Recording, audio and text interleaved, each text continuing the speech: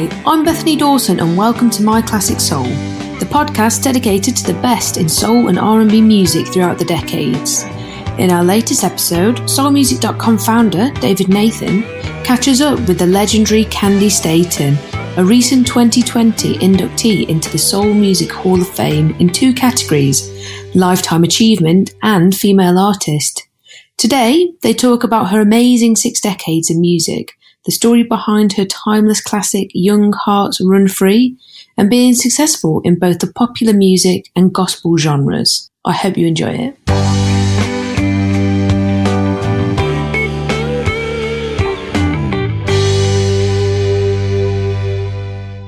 Well, it is my esteemed privilege, honor, joy, pleasure to welcome to My Classic Soul a real pioneer and legend in contemporary music.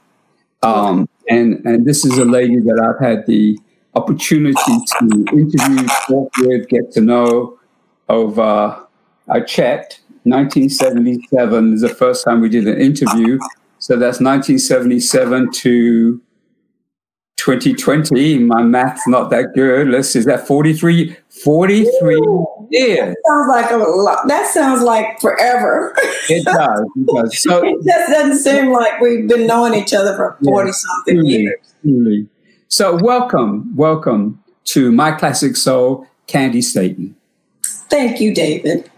It's really great to see you today. It's good to see you as well. And, you know, in particular, of course, this is coming on the heels of you having been inducted into the Soul Music Hall of Fame by popular vote online and at soulmusic.com, which is really great. So we'll talk a little bit about that later. But what I really wanted to first talk about, Candi, is the fact that you have 5 decades. Yes. Actually, more than 5 decades of performing and recording, which is phenomenal. I mean, it's really phenomenal. And not just in one genre, but literally, you know, I'm trying to think, is there a genre that you have not yet sung in? I mean, I know gospel, of course, you know, what people call Southern soul, or rhythm and blues, and then of course, dance music, contemporary Christian music. I mean, you literally, I mean, some things that you've done, I think, have even been nominated, if I'm not correct, if I'm not wrong, for Americana Awards, an Americana category, I think, at the Grammys. So you've done Grammy Awards. I've been inducted into the Alabama Hall of Fame, and the Christian Music Hall of Fame, and that was the R&B Hall of Fame. So it's just with gospel music as well. Gospel, another lifetime achievement they gave me with the gospel music. So, I mean, I don't, you know, just sit and think about those things. It's so strange. I just, when one of these happen, I just thank God and keep moving forward. Yeah. And I am so blessed and to receive this prestigious award that you all have given me, and especially the fans that voted for me to be in this Soul Music Hall of Fame. It's great. I couldn't believe it. I was looking on my phone and I saw it. Bill hadn't gotten back to me. And I said, what is this? And I said, oh my God, why didn't y'all tell me? But I found it on my Instagram. I think it was the Instagram. And it was just, I was thrilled. I was just really thrilled. Very well deserved. And again, so there are all those genres of music I just mentioned. So I'm just curious, is there a genre of music that you have not yet sung in? Well, I tried in jazz. You know, I could never seem to get the jazz feel, but I did do some things in jazz. I think it was a gospel. I did something in jazz. What's his name? Whalum. Kirk Whalum. Yeah, it was in Love Is You. I think it's Love Is You. Mm-hmm. We got on some of the jazz stations. Okay. That one, Love Is You, is off of one of my Love Is You is on Unstoppable. Oh, okay. Which is Unstoppable. Your 2018. Quaylen was I called him up and asked him would he be on it with me, and he said he would be delighted. I owe him one, so I might be some more jazz before it's over, because I promised him. I said, "You be on this one, you call me, I'll be on one of yours." That's great. So I want to do that for him. I want to go back a little bit in time, and I want to ask you, of course, those who've really studied your career know that you started out, singing in church, and you started out performing on the road at a very young age, and on the gospel circuit of the time, with people like Mahalia Jackson and Reverend C.L. Franklin and so on. I'm just going to ask you if you can. I know that's a ways back to go back to remembering.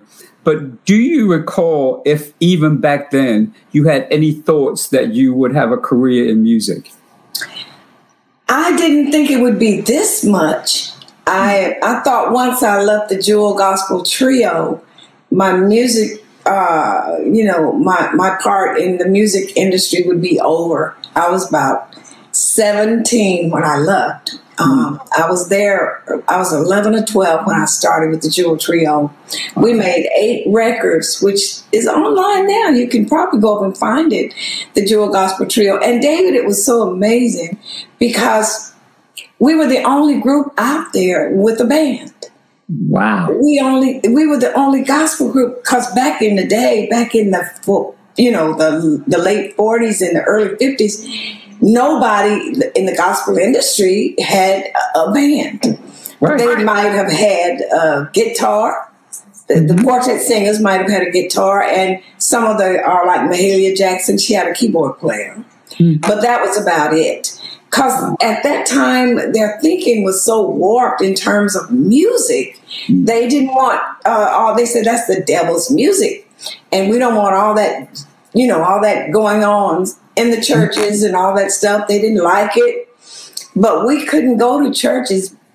Fortunately, we were very fortunate to get with a bishop who had 30 churches around the country. And so we would go to those churches. They would come in and watch us there, because they had the music when we got there. I had never seen anything like it. And then to make it even more exciting, they had a dance floor. Just like the dance floor you see in disco. Yeah. It would be filled, and they would be playing gospel. We were way before our time. That's so pioneers. That's real pioneers. Yes, we were. And when I got to that church, I think I was 11 years old, and I saw the gospel steel guitar. I saw the rhythm guitar. I saw the drums and the keyboards. I'm like, this is amazing. And they called us up, to sing. My sister and I, Maggie, they called us up to sing, and the band just kind of caught on to what we were singing, because we were singing old hymns. So they knew those. And I mean, the dance floor was filled. Like, I never want to leave this church. This is interesting, Candy. What's so interesting about it in particular, I'm laughing so much because obviously you were, one of the pioneers in the dance music field of gospel. And then, of course, we go back, on to the future, to the 70s, and you're a massive success with Young Hearts Run Free and on Broadway, and all the things that happen later on. So it sounds like dancing and rhythm have been a part of your career, really from way, way back. So you're used to having people dance to music, right? That's why I love disco. They can name it whatever they want to.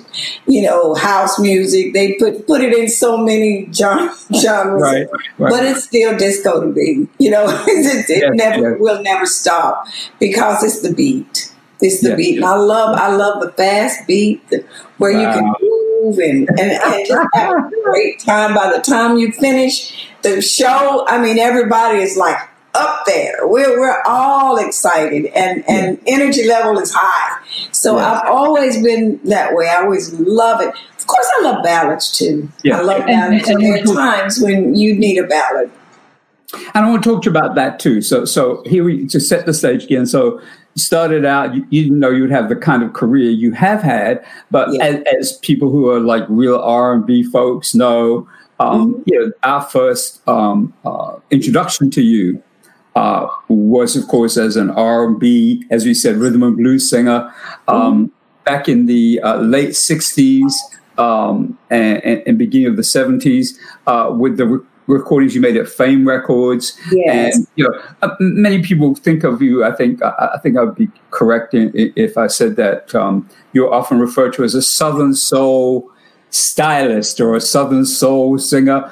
Not so much just because you obviously are from the South, but more because of the kind of records they were. Obviously you recorded in Muscle Shoals and the whole flavor that made those records so much the part of rhythm and blues of that time. So you morphed into this singer who was known a lot for ballads. I mean, some of those, they weren't all ballads, but I'm thinking about, we could say mid-tempo ballads, like Stand By Your Man, your remake of that, and In the Ghetto, Presley song. So how was that transition from gospel to R&B for you? What was it like? Ooh, Lord, you don't have 2 hours. No, that's true. I could tell you some stories, but it was very painful, actually. When you're, it's such a I don't know what you would call it, David, but once you get into gospel, they don't think you should ever move out of it. They don't look at it like I call it life music. Al Green and I was talking one day when we were on tour together, and he asked me a question. He said, "Kenny, what's wrong with I'm so tired of being alone?" I said, "Absolutely nothing." I said, I'm tired of being alone too. Everybody gets tired of being alone. I said, that's live music. He said, well, why did they really talk about me so badly when I did these songs? I said, that's just the way that they are. That's the mentality. They think when you can't sing anything other than something that has Jesus or God or heavenly or the angels singing or something in it like that. Anything else is. And the blues, don't we all have that sometimes? Look at the COVID-19. How many people right now can sing the blues?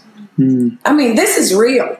And you get that feeling sometimes. And what you're doing, you're really singing, preaching. You're singing, preach. You're singing motivational speaker. You're singing things that we go through every day. Things that you divorce, you get married, you fight, you have disagreements.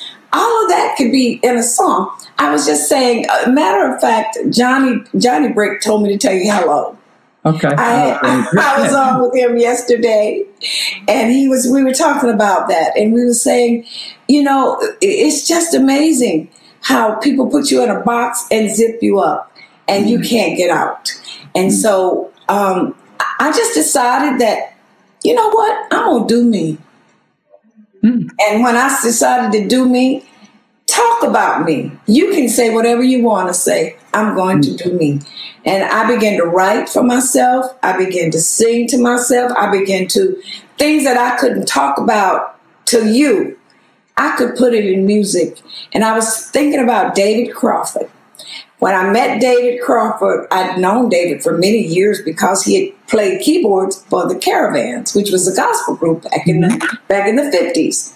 And we would always get to the keyboards and we would sing together. And when he came to Warner Brothers, and Rick let me go to Warner Brothers, Warner Brothers, I signed a contract with Warner Brothers. We had one record on Warner Brothers. Rick Hall and I. And they were the distributor for Fame.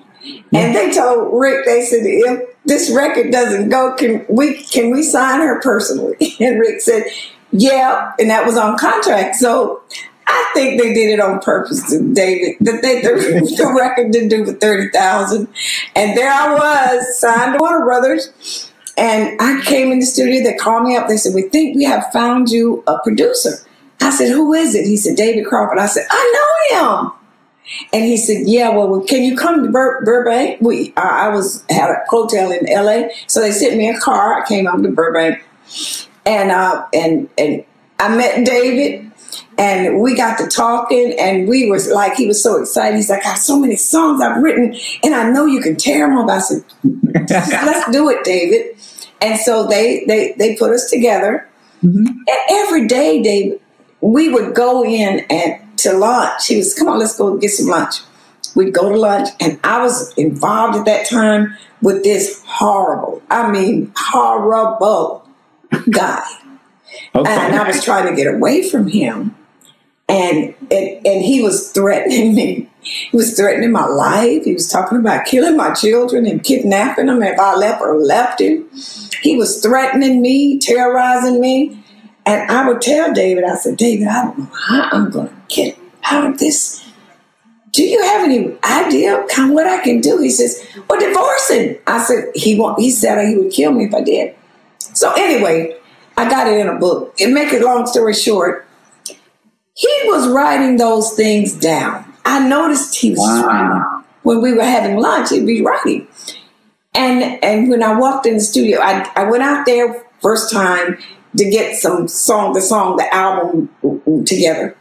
And he had put another song in. And the music was so beautiful. I walked in the studio and dun, dun, dun, dun, dun. I said, "David, what in the world is that?" He said, "Oh, you're going to love it. You're going to love it. You're going to love it." And I went into that studio, and he said, "I tell you what, why don't you take a break, go to lunch? I haven't written the second verse yet. By the time you get back, the second verse will be written, and we'll be ready to put it down." I said, "Okay." So I went and had lunch and came back in. So he gave me the song. He went into the vocal booth with me. Mm-hmm. He sung it down for me like it was supposed to be sung.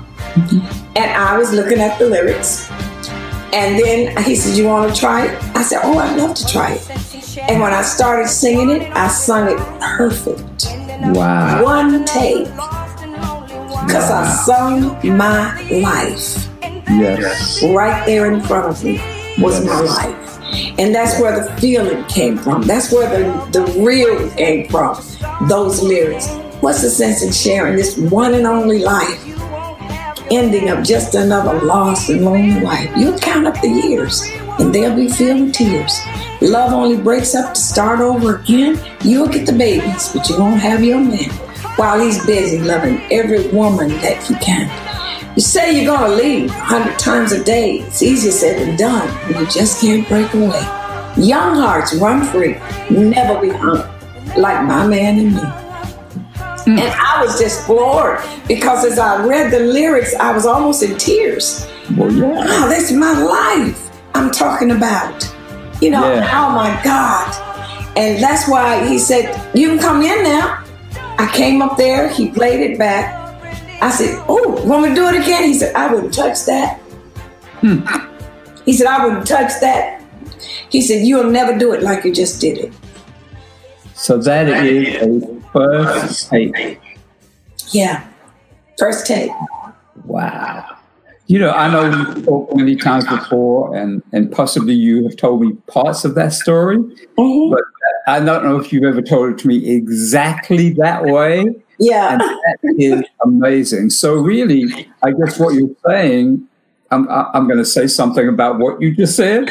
In other words, the music that you were singing as a child, gospel music, which is about your truth. Mm-hmm. And then as a R&B soul, Southern soul singer, so to speak, you were singing about your life, and even if you didn't always write the songs, but these things that you related to.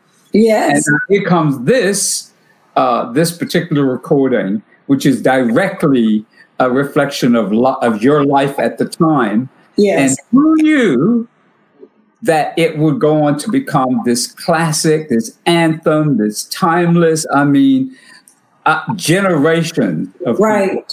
It's have just dancing to that, singing to it. Yes. And again, it's based on real life. So I guess I was going to say that maybe we should just call you a real life singer. When I can feel it the most is when I've gone through it.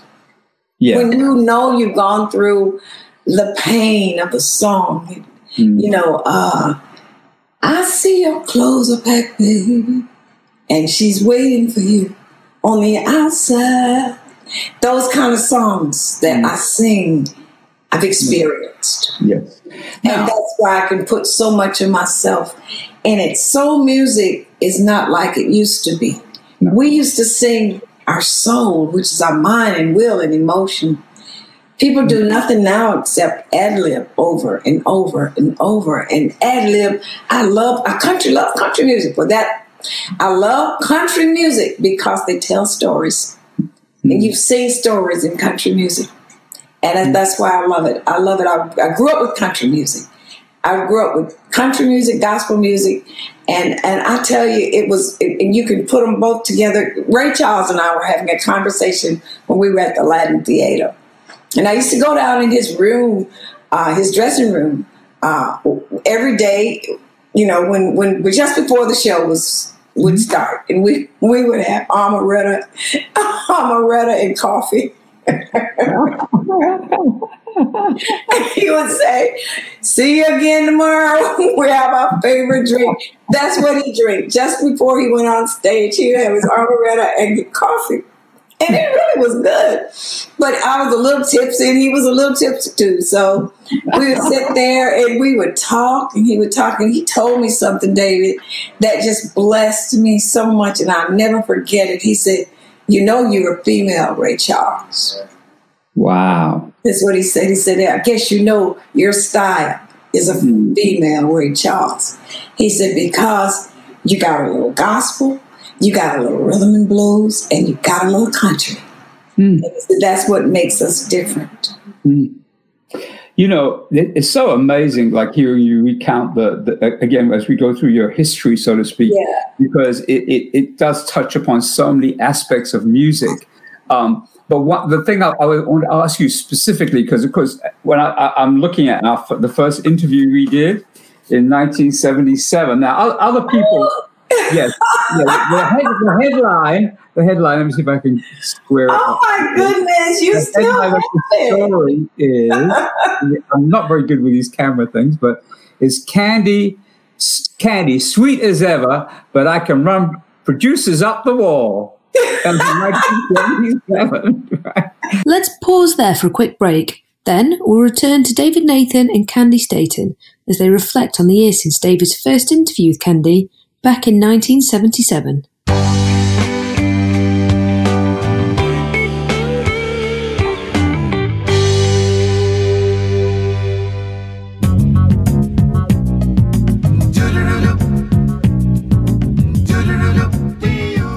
Out now on Soul Music Records in association with Platinum Garage Recordings, Preston Glass presents Love and Compassion, Volume 3, the third volume of the successful Preston Glass Presents Love and Compassion digital album series, continuing the positive messages of the previous two volumes. It includes guest artists Larry Graham, Chubby Tavares, Debbie Sledge, Robin S., and The Temptations' Ron Tyson.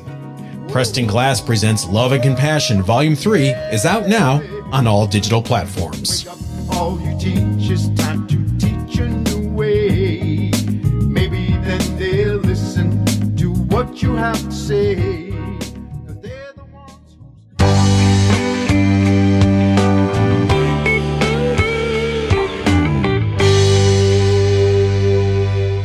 The thing I was going to say is, of course, at that time, this is just in the wake of Young Hearts Run Free, and they just done the album with Bob Monaco, who also, of course, had produced Rufus and Chaka Khan, and that was the album which I'm going to always get this. I don't know why some reason I get this title wrong, but I'm going to get it right this time. Okay, it is Music Speaks Louder Than Words. Oh yes, yes. Monaco. Yes. What was his first name? Was it Bob? Bob Monaco. I'm gonna tell you how that album happened to be. I was supposed to do a second album with David, and he backed out. He would not do another album with me. He said, you know what, and I hate to talk about, he's deceased, so I know, yeah. I'd hate to talk about that, but he was jealous of the success. He said he should have sung the song. And I'm thinking, how could you have sung a song like that, though, David? How could you take those lyrics? You're not a woman. True. But he would not do the second album. Warner Brothers tried to get him to do it. He wouldn't do it. Had we done Victim right behind this song, Young Hearts Run Free, we would have gone up levels in terms of the music industry. But he backed out. He wouldn't do it. And he went and did his own album. Instead of doing one on me, he did his own album. And Bob Monaco was around, and he was Chaka Khan's, producer. Yeah. And that's how we got Listen to the Music. Yeah. And Nights on Broadway. The Nights on Broadway.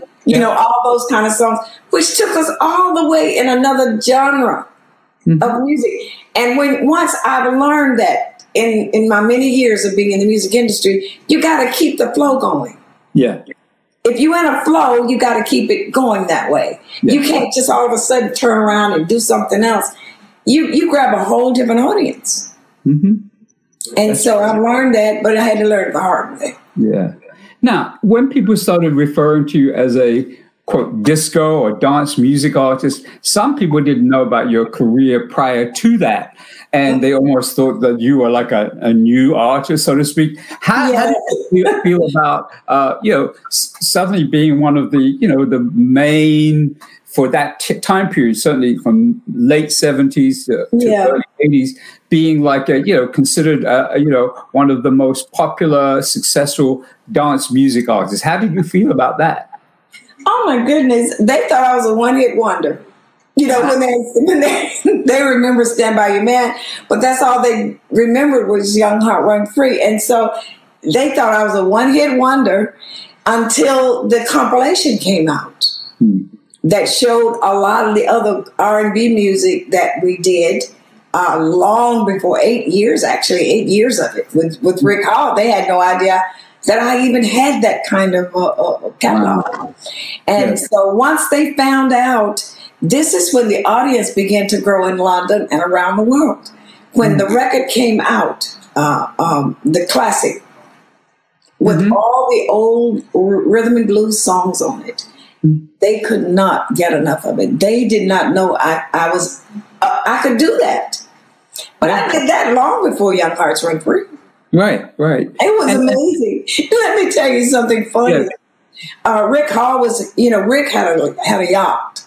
And so he would sing me so hard because, all of the people that were singers then, they always had this gruff voice, Wilson Pickett and they would get into that raw. And he would sing me until my voice got raw. If you listen to I'm Just a Prisoner, you'll hear some of that. But I've always had a clear voice. Sam Cooke and I used to talk about our voices in terms of gospel music. Because in gospel music, you had that gruff voice as well. Sam was a cool singer. I was a cool singer, straight, wonderful, just sing it like it. Just sing that song without the gruffiness and all of that stuff. And we could get a song over and the audience would be floored. And we didn't have to do that hard type of singing. Yes. But Rick was on his yacht. And he was on a Saturday. He told me this, and it was so funny. He said, I was sitting there, just sitting back, having a drink, and we were on the middle of the water, and I was just relaxing. And he said, Candy, we had the radio on, and this song came on. What's the sense in sharing this one and only life? And Rick said, whoever that is, sure got a hit.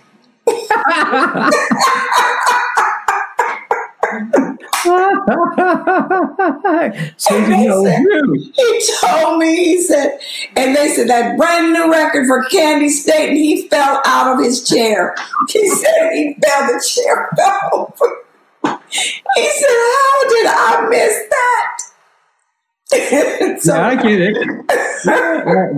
That really is funny. That is. It is. I laughed. We both. I said, see, I told you didn't have to. I didn't have to sing a song 13, 14 times. I told you that, and you didn't listen to me. I said, you could have had music like that all along.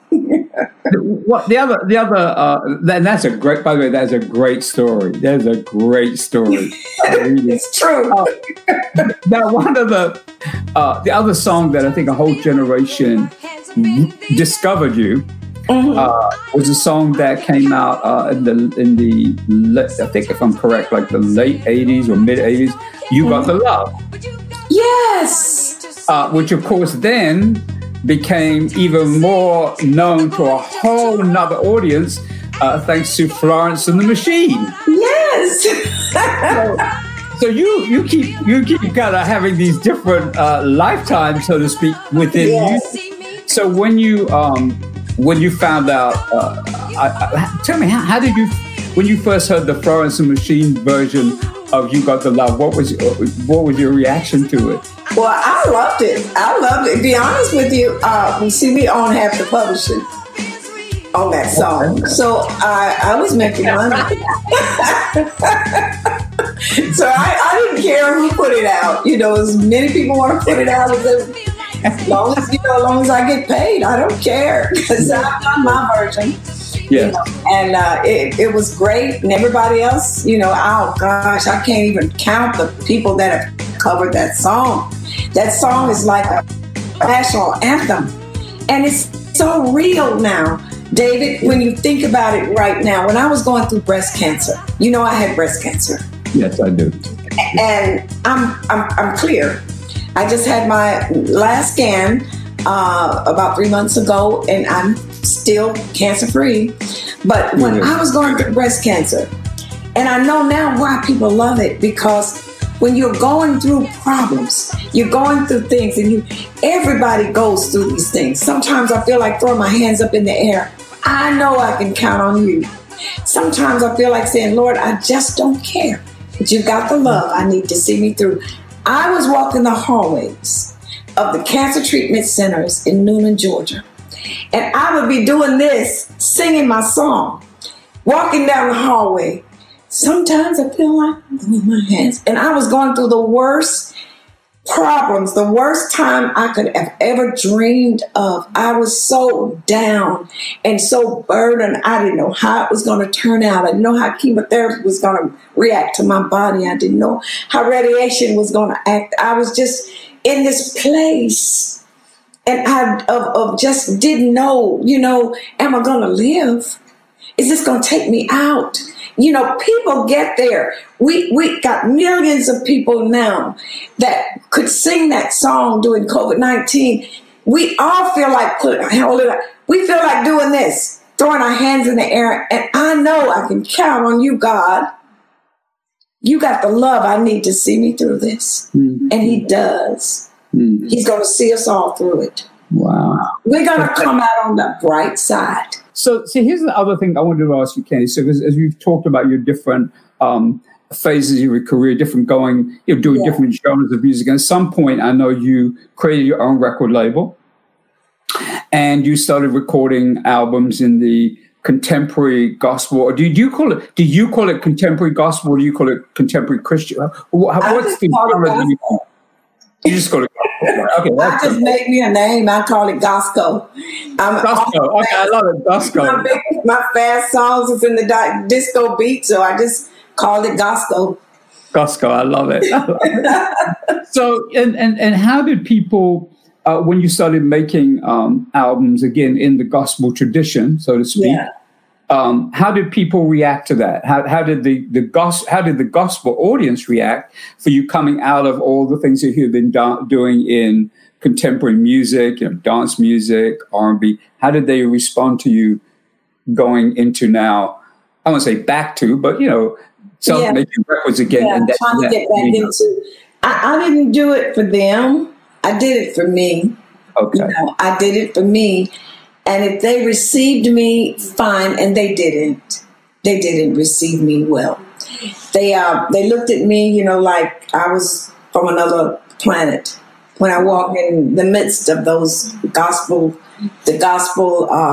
they would have all these conferences and stuff. Some people would, the thing that turned it around, let me just tell you what turned it all around. I went to a church one time in Memphis, and I had out my first gospel record. And the church was packed, completely packed. Around the wall, people were standing.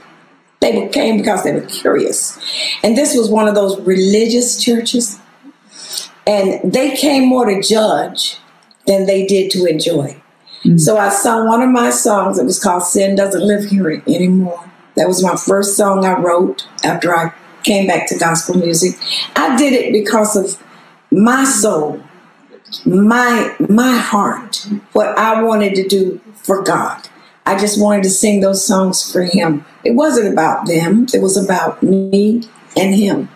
And do you not know, I started telling him about how my life had turned around, and I was an alcoholic for all those years, and I was into drugs and all those bad things that I had done, but God delivered me. I'm straight now, and I'm focused, and I'm going forward. And do you not know every last person in that church walked out? The church emptied. He left me there with three wonderful sweethearts, 3 homosexual guys that I love them today because they are so faithful. And they left me there and they were the ones that never left. They just sit there and enjoyed it. You better sing, girl. And I sung to them. Wow. And I got home. When I got home, David, I was so hurt. I said, this is just, because you learn early, you don't lose an audience. That's what you learn in the music industry. You doing pretty bad when an audience can walk out on you. You ain't there. You better check yourself. So I sat there and I began to pray. And I said, God, I'm going back to my music where people appreciate me. He says, no, you're not. No, you're not. He said, I'm going to send you somewhere. He said, just be patient. That's when I was invited to do my television shows. I was doing gospel television shows for 25 years. I did a sabbatical. And they came to me to be on my show. So that's how I was able to kind of weave myself back into the gospel industry. They were coming to me. Can we come and be on your show? We got 3 little, I had so many people coming, and I had guests. Every week I had guests. And I would do 17 shows in 1 week. I would do like 4 shows a day. And I had all kinds of people coming. I was all over the world. People saw me all around the world, millions of folk. And the Lord he's just like, they walked out on you, but I put you on the main stage. All right. Well, as you said, you could talk for 2 hours, so we go to our podcast. Yes. I'm going to wind this down with a couple of questions. I know you had a recent release called Many Moods of Love. Yes. Could you tell us a little bit about that? I wrote that song years and years ago. It's about 10 years old. Really? Never put it out. But I was just thinking about all the moods of love, the things that you go through with love, different types of love, baby love, children. You love them in a way that you wouldn't love your boyfriend, or then that kind of love, and then the love of God, and all types of just many moods. There are so many moods of love, and we all experience them. Every last one of us experience the moods of love, and I love that song. And we finally put it out, and it is a beautiful song to me. Yes. All right, and then to kind of come towards the completion of our interview. Yes. I don't know how many interviews we've done over the years, but we've done quite a lot. We haven't done too many on video, so this is special. No, we haven't. We have lots of radio. We have. True. Yes. So I wanted to ask you, obviously you've made reference to what's happening in the world with the pandemic and how it's affected the world. In terms of your own, I know you're very active as a performer, and you have been active as a performer for as long as I've known you, for sure. Yes. How is this impacting your everyday life in terms of, being able to get out there and perform? Is it challenging for you? I guess it would have been had I not been at home a lot when I was going through cancer. Oh, okay. I was at home about 18 months, couldn't go anywhere. So my immune system was so low, so I had to wear a mask sometimes because they wanted to keep my immune system up so I could kill this cancer. And so I stayed home a lot. And the moment that, I was ready to go, they had me on the Glastonbury Festival for 2020. Yeah. They had me on the Love Festival on 20. That's a lot of time. About 6 or 7 things for me to do in London. Yeah. And I couldn't do it.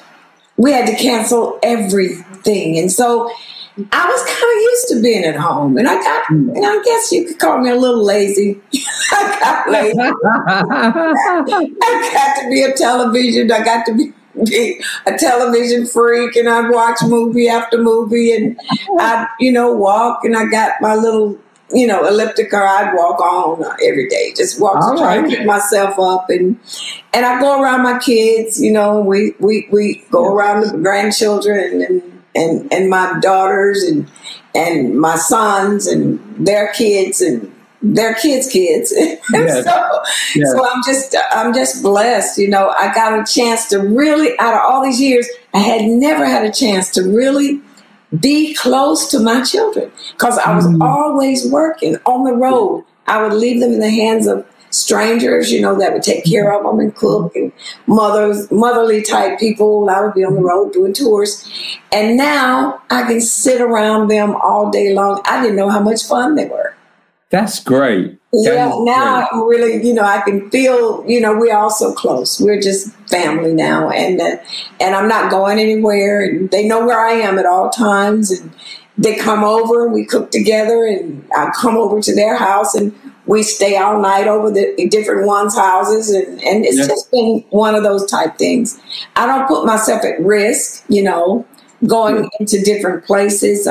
I might go into a few restaurants if they're really good restaurants. But I always take my alcohol with me in my purse and clean the tables. Okay. And the chairs and all that stuff. I'm real careful because I have an underlying condition. So I have to be aware of that.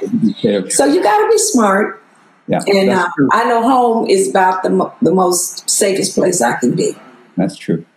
Well, Candy, it's just such a great joy to talk to you. I have to say, many people I've interviewed over the many decades, and I say, every single time we have a conversation, I leave the conversation feeling good, feeling uplifted, feeling like I've had a conversation with a real person. There's no, like.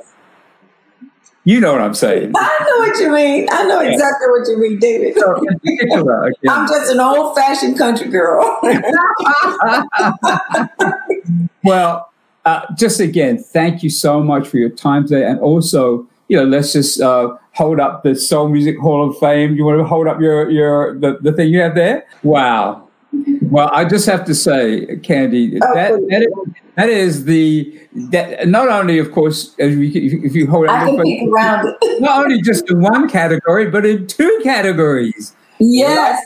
Yes, lifetime achievement and female artist. Yay. Oh, wow. That's amazing. Thank you, David. Well, thank me. You can thank me, but thank really, the fans that did it. The people.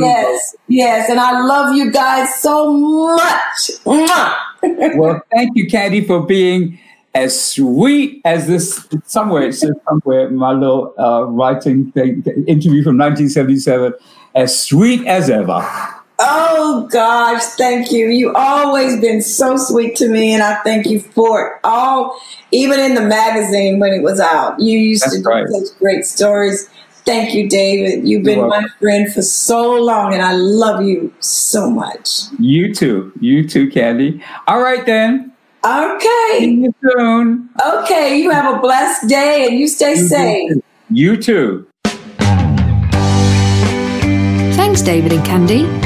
Please don't forget to subscribe and leave us a review on your favourite podcast platform, and visit us for breaking news and daily updates about your favourite soul and R&B artists over at soulmusic.com. I'm Bethany Dawson. Thanks for joining us, and we'll see you next time on My Classic Soul.